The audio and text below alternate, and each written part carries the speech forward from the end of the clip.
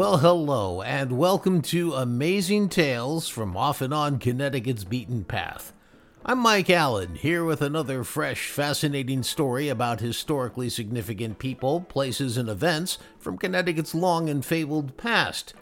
Today on Amazing Tales, one of the most unbelievable crime stories you'll ever hear. It features two guys from Fairfield County, Connecticut, who committed 5 bank robberies, including a notorious one in Danbury, Connecticut 50 years ago. They committed at least 4 murders, including family members. There was an attempted jailhouse break involved that went very wrong, and a disturbing kidnapping. In all, it touches Western Connecticut, Eastern New York State, Missouri, Maryland, and Colorado. So sit back and prepare yourself for one amazing tale. This story involves John Pardue, age 27, and his younger brother James Pardue, age 23. At least they were those ages 50 years ago. They were born in St. Louis, Missouri. Their dad, an engineer with the Shell Oil Company.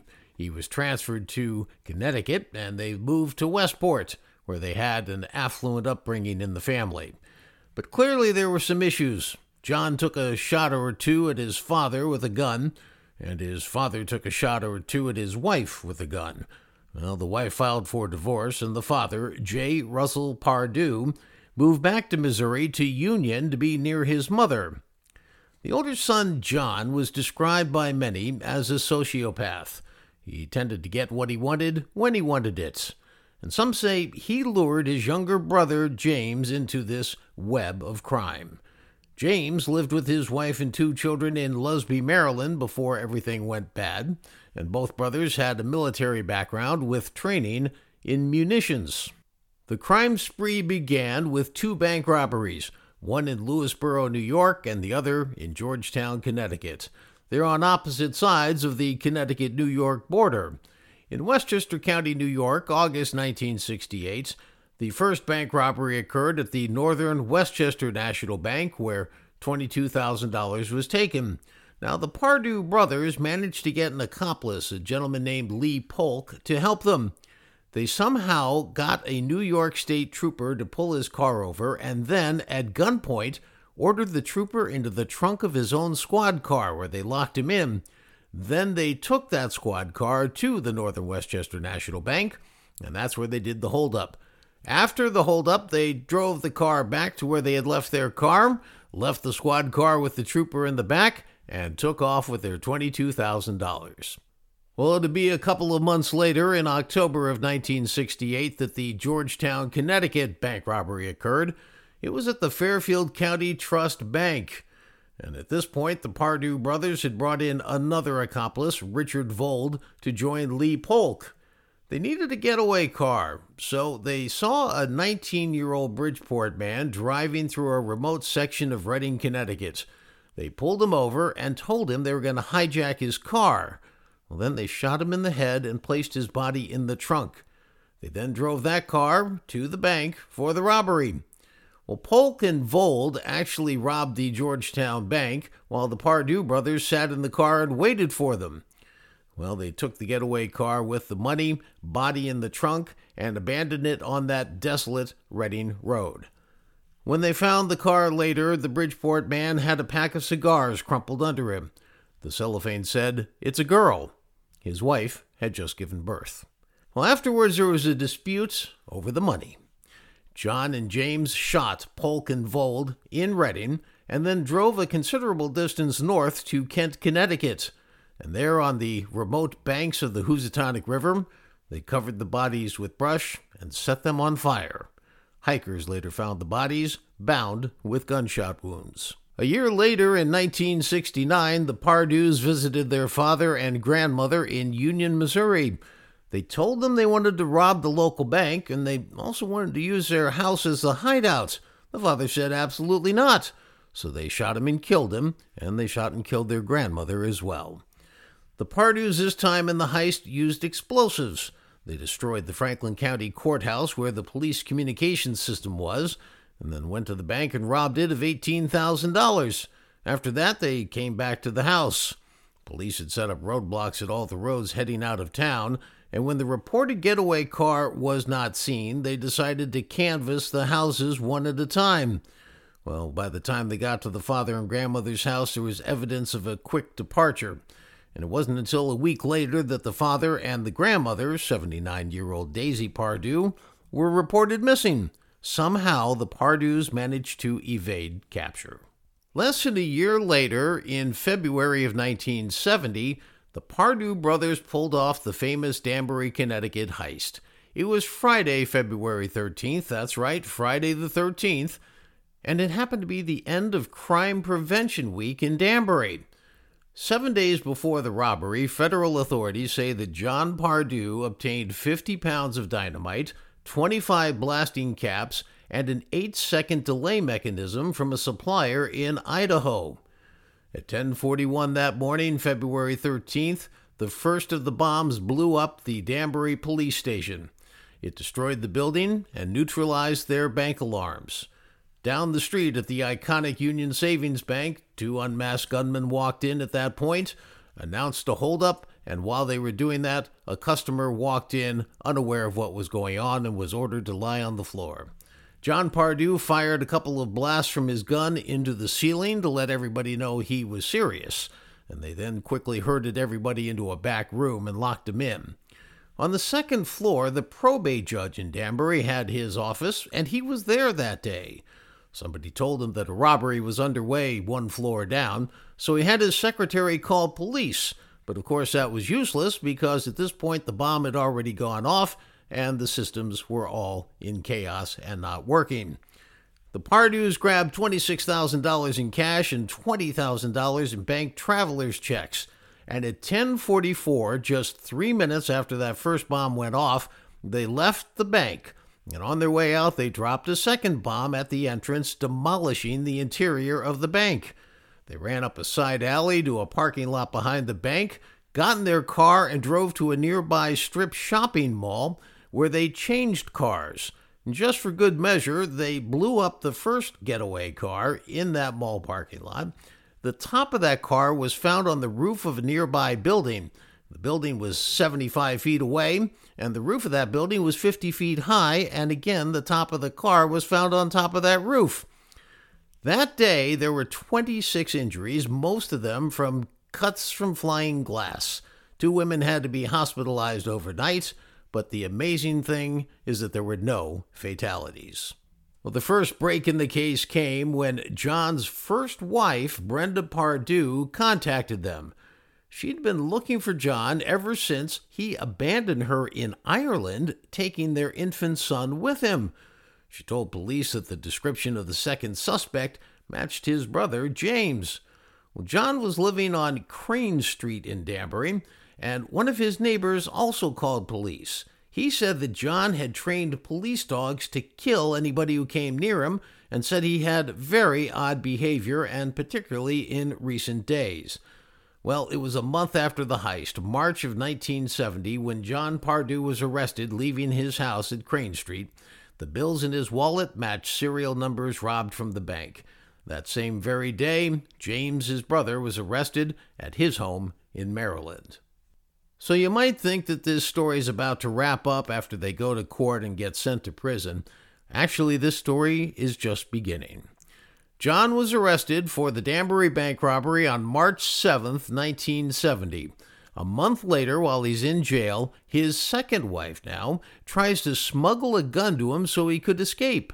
Nancy Pardue brought a .45 caliber pistol and 3 ammo clips into the jail, and she was arrested because they found it on her before she could pass it over to her husband. She was released on a $50,000 bond for a later appearance. Well, John wasn't taking that as the final answer. He tried to bribe a guard for $5,000. And when that didn't work, he tried to bribe another guard for $10,000. That didn't work either. Finally, in March of 1971, a year later, his trial began. And believe it or not, 4 weeks into it, April 7th, Nancy Pardue, his wife, is permitted another visit. So she pulls into the Holiday Inn parking lot 2 blocks from the Bridgeport courthouse. She leaves her infant son in the car, enters the courthouse wearing a blouse and a miniskirt, and under the blouse she had a holster under her armpit, and in it a 21-inch sawed-off rifle hidden from view. She also had .30 caliber bullets hollowed out like dum-dums in order to inflict severe damage. Well, she was allowed to see him in the cell, and sure enough, she went in and there was a mesh metal door separating them.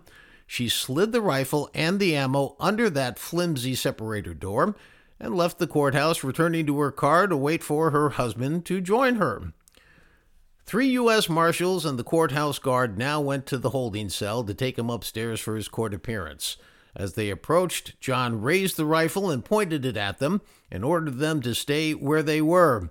A quick-thinking marshal drew his gun and fired 5 times, hitting John 3 times, twice in the chest and once in the arm. He fell to the ground and told them, "I wouldn't have shot you." Well, cops frantically started now searching for Nancy Pardue. They found her in her car, engine running, and inside the car, her 1-year-old infant, a change of clothes for a man, John's passport, and even more bullets. She was arrested again. Well, John was rushed to Park City Hospital. He underwent emergency surgery, and he lived for 22 days before dying. And during those 22 days, he made a deathbed confession. He said there had been 5 robberies: Lewisboro, New York, Georgetown, Connecticut, 2 in Missouri, and, of course, the Danbury, Connecticut one. He said there had been 4 murders: his father, his grandmother, and the 2 accomplices from the robberies. Now, he claimed that the accomplices, though, were the ones who shot the 19-year-old Bridgeport man. Based on the confession, police went to James's house in Lusby, Maryland, and there they found the father and grandmother buried under a 2-ton concrete floor, wrapped in black plastic. They had been shot to death. Nancy Pardue, for her part, 10 years in prison, claimed that she had just wanted to reunite her family. Her quote, "I guess I went about it all wrong." Well, while that was the end of the story for John, James still had his legal consequences to face. He had been declared mentally incompetent. Originally, he was held at a federal mental hospital in Missouri, but then was brought back to Connecticut under the assumption he would eventually face trial. Well, after 6 years at Middletown's Central Valley Hospital, it was deemed he was no longer a threat to society, the charges were dropped, and in 1976, he was unconditionally released. Well, now aged 30, James teamed up with a 44-year-old man he had met in the psychiatric hospital, and they went to James's 3-story house that he somehow managed to obtain in Kansas City, Missouri.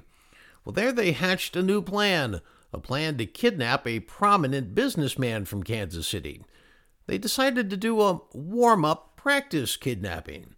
So on August 16th, 1976, they abducted a woman.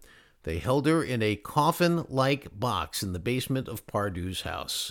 Well, there James sexually assaulted her numerous times and finally decided that he was going to try and convince her that she was his slave and he was her master, and he read her hypnosis incantations.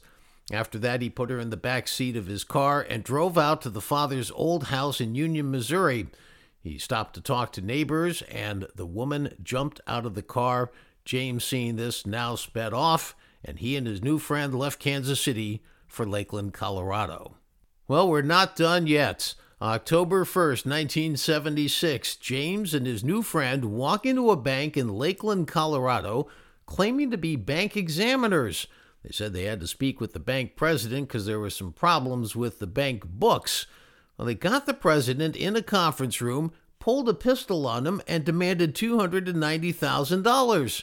He agreed to get it for him, so they put the pistol back in the briefcase, and instead, the president fled the conference room, and on his way out, they drew the pistol and fired at him, but they missed. 3 days later, October 4th, 1976, James is arrested. He's charged with robbery, and by then they had figured out he was behind the sexual assault case as well. He got 10 years for unlawful restraint and 25 years for the robbery. Again, that's not all. In prison, James earned a master's degree in sociology. Seems that everybody thought he was actually finally turning around his life. And they decided to release him 10 years early from his 25-year sentence in March of 1991. This time they placed him on parole and said he would need to do regular check-ins. Well, as you've probably figured by now, he had no intention of going to these regular check-ins and instead moved from Colorado to a place called Stanberry, Missouri. Didn't bother to tell his parole officer and, of course, missed his first scheduled parole meeting. Well, at that point, the search began. Well, they found him due to some suspicious bank account transaction in Stanberry where he used the name of Charles Price to open his accounts. Now, Charles Price was the president of Ameribank, and he was a former ambassador to Belgium and England. The bank officials let federal officials know that they thought this was a little bit unroutine. Well, sure enough, they found James less than a month after his early release, arrested him and charged him with parole violation, and it turns out he was in possession of an illegal weapon. He returned then to Leavenworth Federal Penitentiary to complete his 25-year sentence. And just 4 days after getting to Leavenworth, on June 14, 1991, James Pardue hanged himself at the age of 45.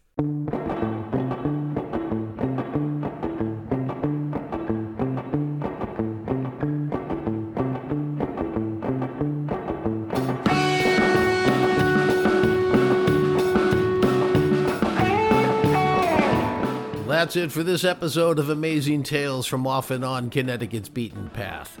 Please follow me at my main podcast website, amazingtalesct.podbean.com.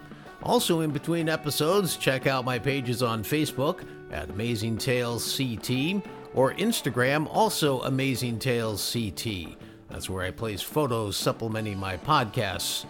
I'd love to hear from you, and please send me an idea for a story if there's anything you'd like me to look into. If you like what you heard, spread the word with your friends and family. See you next time here on Amazing Tales from Off and On Connecticut's Beaten Path. I'm Mike Allen. Be safe and stay healthy.